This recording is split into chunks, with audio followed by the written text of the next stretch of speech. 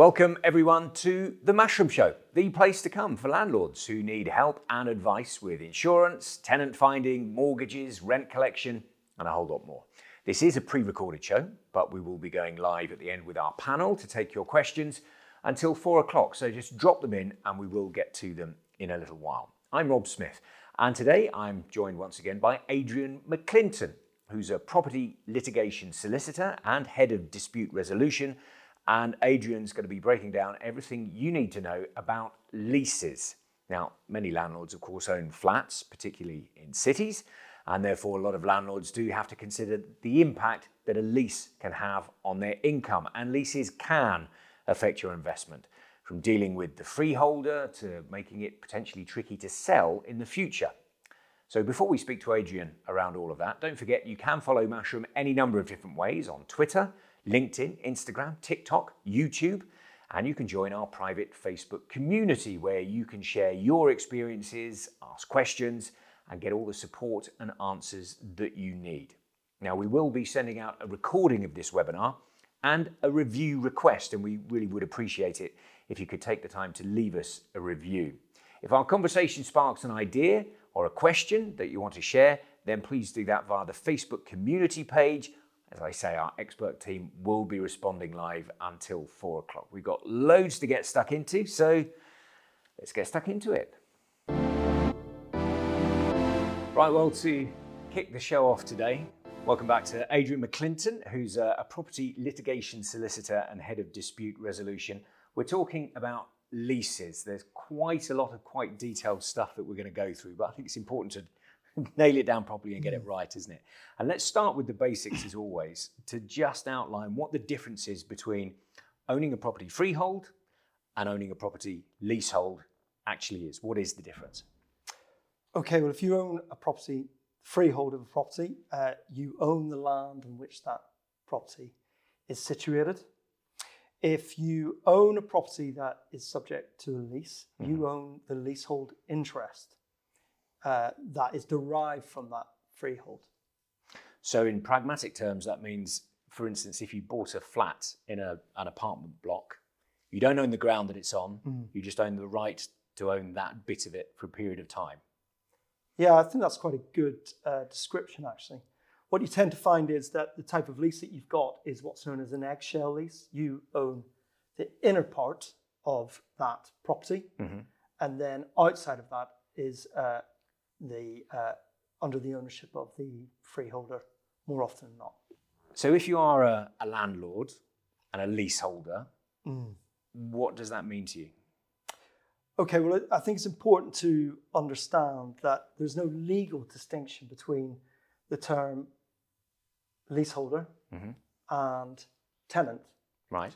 So effectively, if you're a leaseholder, you are a tenant, and it tends to be that the term leaseholder is used when we're describing in residential terms, a long leaseholder. So someone who has a tenancy for a long period of time. Right, okay. So effectively, you've bought the lease, you are a tenant as the leaseholder, and then you're effectively subletting it. When you get somebody else in to rent the flat from you, you're effectively subletting it in legal terms.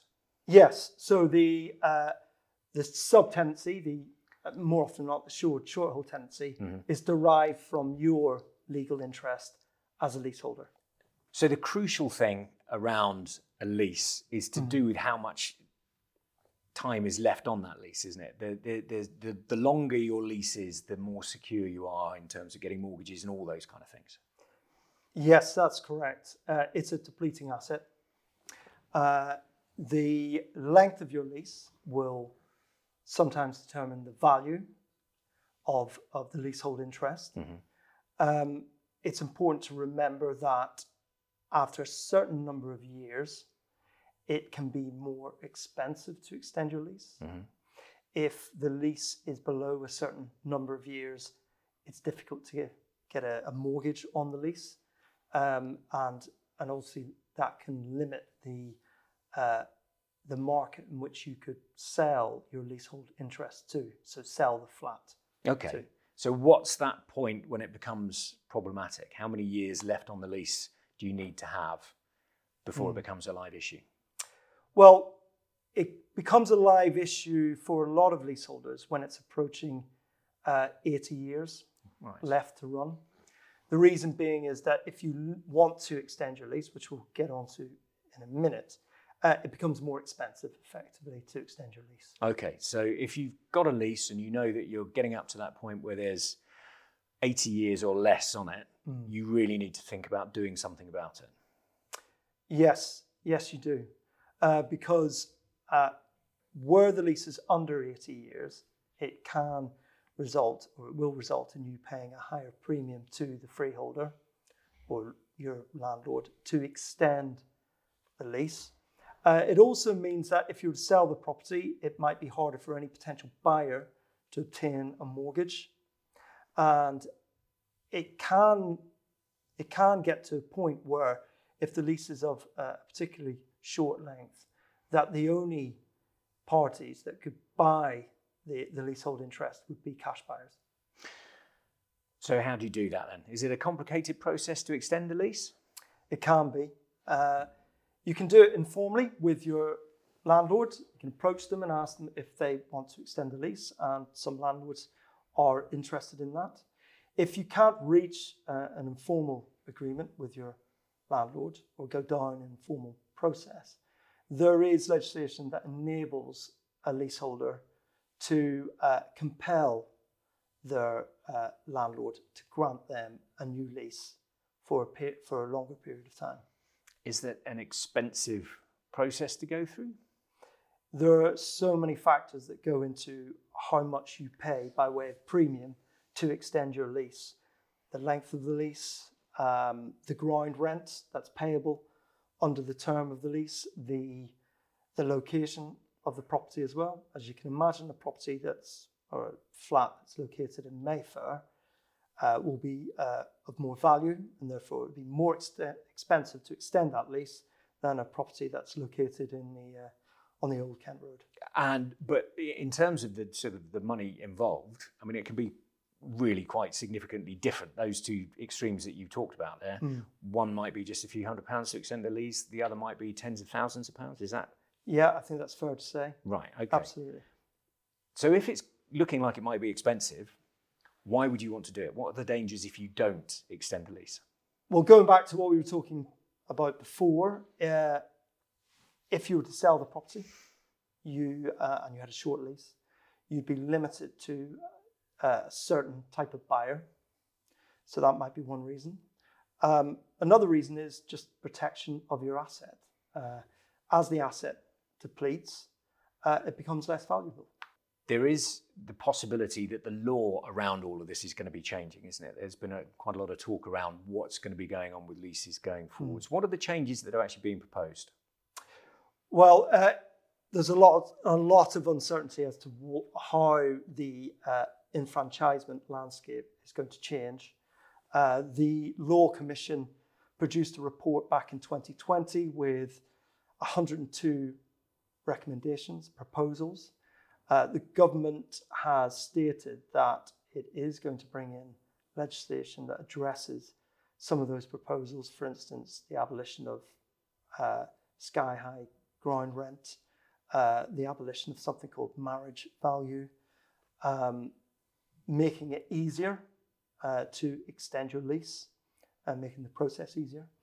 But there hasn't actually been any draft bills put in front of the Commons yet. So that means it could be years before any of that actually goes before Parliament and comes into effect. Well, Michael Gove has made it absolutely clear that he wants this dealt with within this Parliament, which will likely come to an end in May 2024. But again, we've been waiting for years for reform of this area of law. Right, okay. So let's say then you're a landlord and you're looking at your lease and it's getting down to, you've got like 83 years left on it and you're thinking, well, I ought to sort this out, but there might be changes in the law coming through that means I won't necessarily have to. Do you stick or twist? Are you better off just paying the money and making sure you've got it sorted out come what may? Or would you be as well waiting for another few years knowing that it's going to get sorted out? I think it really does depend on your individual circumstances and what you want to do medium to long term with that property. If you're approaching 80 years, you might think, actually, it's probably best to extend so I don't go under that threshold of 80 years and have to pay the additional premium to my landlord. So I think it really does depend. If, for instance, you have a lease that's got 100 years left on it, you might decide to leave it because that lease will be attractive to any potential buyer. Okay, so let's look at some of the other things that might crop up around leases. People are sometimes concerned about common areas. So you've got a big block of flats. You own the lease for a flat, but there's areas in that block of flats that you don't have direct control over as the leaseholder. And your tenants are moaning at you that they're not happy with the common areas for whatever. Whose responsibility is it to maintain the common areas? Well, more often than not, it will be the freeholder or your head landlord. Your lease will make clear what your landlord's obligations are, which will normally be to keep and repair the common area, keep it tidy, in return for payment of service charges. So it will normally be made clear within a lease. Okay, so as the leaseholder, you've got your tenant in there who's moaning about the common thing. It's your responsibility as the leaseholder to go to the freeholder or the building's owner to make sure they sort out those common areas. Yes. So let's talk then about where you've got issues as a leaseholder with the freeholder, and there's something called collective enfranchisement and right to manage. Just walk me through what that actually means. Okay, so let's start with collective enfranchisement. Within the same legislation that enables a leaseholder to compel their landlord to grant them a new lease, is also the ability for leaseholders to club together and compel the freeholder to sell to them the freehold interest of the property. And when might you want to do that? Well, the most common reason will be where the leaseholders feel that they want to take back control of the running of the freehold. And in fact, a lot of the cases that the first cases involving collective enfranchisement involved situations where there was an absentee freeholder and the freehold itself was not being run properly. So let's put it into concrete terms. If you've got a big block of flats and there's like 100 different leaseholders within that, getting all of those to agree to a collective enfranchisement, I'm guessing is going to be a complicated process to try and go through. Yeah, it will be. The less leaseholders, the easier it will be, tends to be the case. There is a threshold. It's got to be over 50% of the leaseholders want to exercise the right to collective enfranchisement together. And the more leaseholders you have, the more complicated that part of the process will be. Okay, so let's say you had a building where you had 6 different leaseholders in it, and then you wanted to go down that process. You would have, it's got to be over 50%. So 4 out of the 6 would have to agree. You couldn't, it's not 3 and 3, it's got to be a majority decision. And so if you had just 2 people in an arrangement, both of them would have to agree to do it. They would. Right, okay, great. So given that, I mean, we've talked through quite a lot of fairly complicated things there, and clearly being a freehold owner of a property gives you've got all the cards in your hand there, haven't you, as a freeholder of a property. Are there benefits to actually having a leasehold? Why do people do it at all? Well, one of the things that happens when leaseholders get together and exercise the right to collectively enfranchise and purchase the freehold is that they soon realize that more often than not they don't like each other, and they find it difficult to run the freehold and make decisions that are in the best interest of the freehold assets, that than their interest as leaseholder. And so you can have squabbles, you can have periods where decisions cannot be made. Whereas if you have an arm's length freeholder, they're running the freehold in accordance with their obligations to the leaseholders. They're running that freehold, so they can determine when works need to be carried out, and they can point to the lease as their right to do that. So actually, in those circumstances, we've got multiple leaseholders in a building. Effectively, the freeholder can be the referee and has a bigger responsibility for the whole building. Yeah, the referee can act as an honest broker. They have obligations that they need to comply with under the terms of each individual lease with regards to keeping the freehold in repair. And so it's easy for the freeholder to say, we have to carry out this work. We're obligated to do so, and the work needs to be done. So in general terms, if we kind of zoom right out and look at the whole leasehold environment, it can be a perfectly good thing to do, buying a leasehold. You just have to go into it with your eyes wide open. Yeah, look, leasehold ownership is a very common form of ownership. It's been around for many years. It's clearly in need of reform, but it is a very efficient way to manage large amounts of property.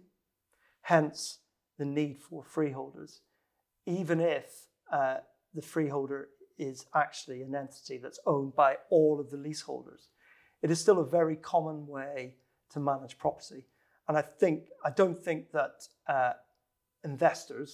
landlord investors, should shy away from leasehold property specifically, but they do need to understand that there are limitations in terms of ownership, and there are things that they need to do to protect their asset. Right, okay. So taking advice is a really crucial element. Yes, it is, and that advice will come from a number of different quarters. So, for instance, a lawyer will be able to advise you on the legal aspects of any lease. But if you were to extend your lease or look to extend it, you'd need the assistance of a specialist valuer who is used to working in this area, because it is quite a specific area of expertise. Great stuff. Adrian, really interesting stuff. I know we're going to be talking about similar stuff again in the future. So thanks ever so much for coming back into Mashroom. Adrian McClinton, Property Litigation Solicitor.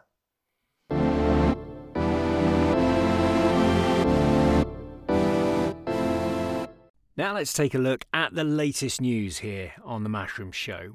The number of landlords planning to downsize is at an all-time high, according to new research from the NRLA, the National Residential Landlords Association, which shows that 12% of landlords sold properties in the second quarter of 2023, but just 5% bought. The research also found that 37% of landlords are planning to cut the number of properties they let in the next year, while just 8% are planning to increase their portfolio, and that is clearly not enough to make up the shortfall as increasing number of landlords exit an ever more competitive market. Now, we have of course touched on the plight of tenants at various points over the last few months, because many are struggling to find homes because of the increased rents and huge competition for properties as demand continues to outstrip supply. So what then is causing this exodus? Well, rising mortgage rates are one element, but the increased risk that comes with higher rents also can't be ignored. Many landlords are rightly worried that their tenants' ability to pay will be affected, and the knock-on effect that will have when they have larger monthly mortgage repayments to meet can't be overlooked. There are also government policies that you could argue have driven landlords out of the sector, including additional tax pressures. While the government's indicated it is looking to support homeowners at the moment, there hasn't been as much discussion about supporting landlords and, by extension, tenants. The chief executive of the NRLA, Ben Beadle, says that households renting privately are facing the full force of the supply crisis, and change is needed now to prevent the situation from worsening over the next 12 months. And there are also figures showing that many landlords are already suffering a huge drop in their rental income, in some cases almost 60% less than just a couple of years ago. As interest rates rise, do you know how it's going to impact your bottom line? Personal finance website Finder.com has done some maths and discovered that an average landlord has lost somewhere in the region of £4,000 of income per property per year. By looking at the average house price, interest rates and rental prices, a landlord who took out a 2-year fixed-rate mortgage in June of 22 could expect to receive around £609 a month from rental income. But remortgaging in June of 23 with a much higher interest rate gives an average return of just £250 a month. That's a whopping 59% drop. Well, with figures like that, it's understandable why so many landlords are throwing in the towel. Kate Steer, housing expert at Finder.com, said, "We're seeing a trend of landlords pulling out of the buy-to-let market as consecutive base rate hikes have made it unprofitable for them to continue.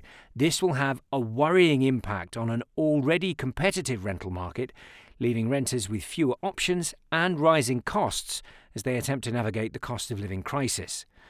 Well, these numbers are, of course, worrying, and we can see that a significant number of landlords are leaving the sector. But it's worth taking the time to consider all your options before deciding that giving up your portfolio is the right step. Landlords are a key part of the housing industry in the UK and are necessary for those who aren't ready or unable to buy their own home or just don't want to. So many pundits feel that a tipping point will be reached where the government will have to step in to support landlords and tenants. But it's also important to consider the longer-term view, because property is still one of the most reliable investments you can make. Safe as houses, as they say. But it is a long-term one. And in the course of the years, possibly decades, that you own a property, this period of turbulence is likely to be just a short-lived period. So, take the time to consider all the options available to you and, most importantly, get advice. Speak to a mortgage advisor, like the guys at Mashroom Mortgages, before you take your next step.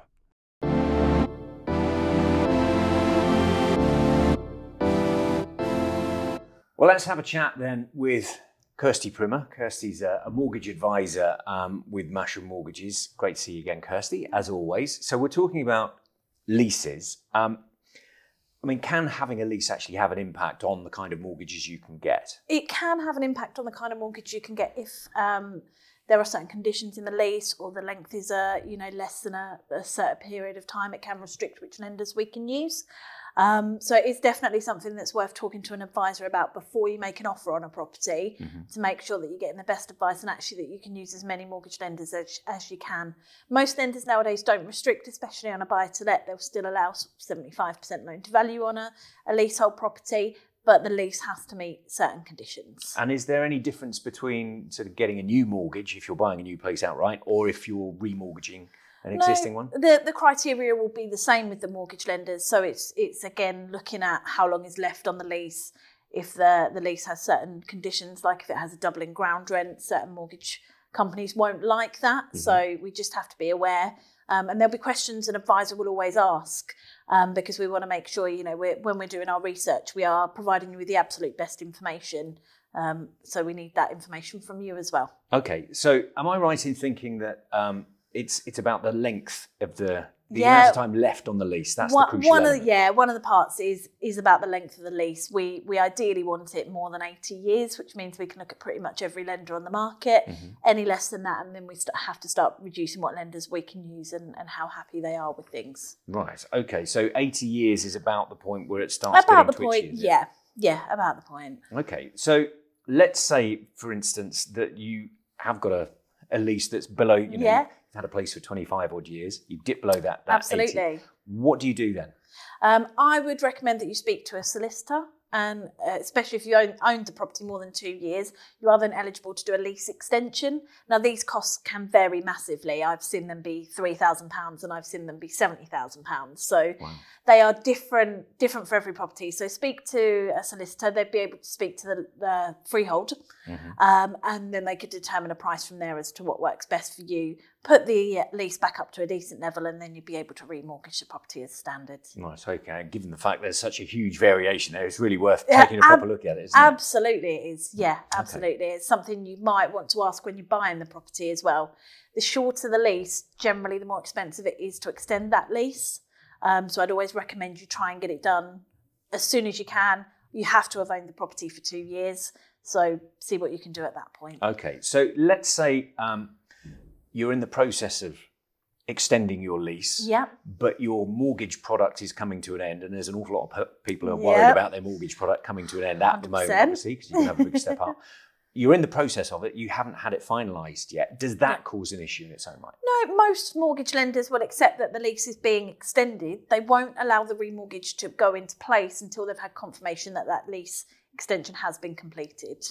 But they can normally complete on the remortgage a day or two after that. Right, okay, so there's a bit of flexibility. There's a bit of flexibility. It doesn't stop us putting in an application. It's about putting it in the right way. Again, I'd recommend you get your expert mortgage advice on that, purely because we as advisors have the knowledge and the skills to have the conversations with the lenders, present your case in the right way, and make sure that we're getting that application accepted. It's not affecting your credit score and things like that.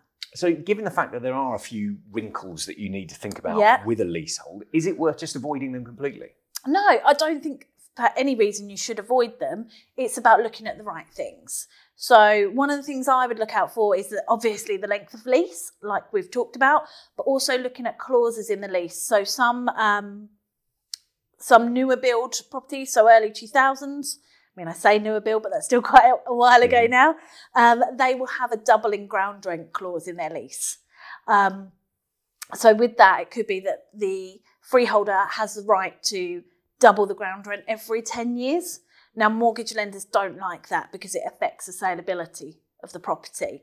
So again, it's looking at the length of lease, looking at the ground rent and service charge, because if the ground rent is too high, some lenders don't like that as well. So for example, if it's £700, £800, £900 a year, that's a lot for a ground rent. You know, £250 is about right in the area that I live in. Areas vary, but you know, it's all relative to the property price as well. So it's making sure that if you're going to view a property, you're asking those questions. Is there that clause in the lease? What is the ground rent? What is the service charge? And what is the length of lease? They're the main questions I'd be asking. If they all tick my boxes, then there's no concern for me with buying a leasehold property. Okay. All right. And in terms of the lease length, I mean, in general terms, the longer the better. Absolutely. You know, I think the standard mainly at the moment with newer build properties is a 125-year lease, but it's not uncommon to have a 999-year lease. Right, okay. That's virtually a freehold. Virtually a freehold. You'll tend to find that most ex-local authority properties, if they've been bought as a right to buy property, for instance, they will have that long length of lease, which then, essentially acts almost like a freehold. I won't say it definitely does, but no, it's not quite the same. You still answer to the freeholder, if you're still alive in 900 years' time, then be concerned. And so, if you were investing, what would you do? I would look at all types of properties. I wouldn't be put off by leasehold at all. I would just make sure I've got as much information as I can before I make an offer on that property. I, as an advisor, I'm quite happy to help advise on that. If if I had a customer that was, quite concerned about that, I would pick up the phone to the estate agent for them, and I think all of our advisors will do something like that to support our customers and make sure that you're purchasing the right property for you. And it's always worth having a chat with an advisor. Always worth having a chat with us. Great stuff. Kirsty, thanks ever so much. Brilliant. Kirsty Primmer. Thank you. Well, that's it for the Mashroom Show for this week. As always, there's plenty more to come. We'll be back for the next episode on Friday, 8th of September, for more landlord chat. Don't forget to follow us online and join our Facebook community. If you want to listen to the show again, then just keep an eye on your inbox because the recording will be with you very shortly. But for the moment, goodbye for now. We'll see you again on the 8th of September.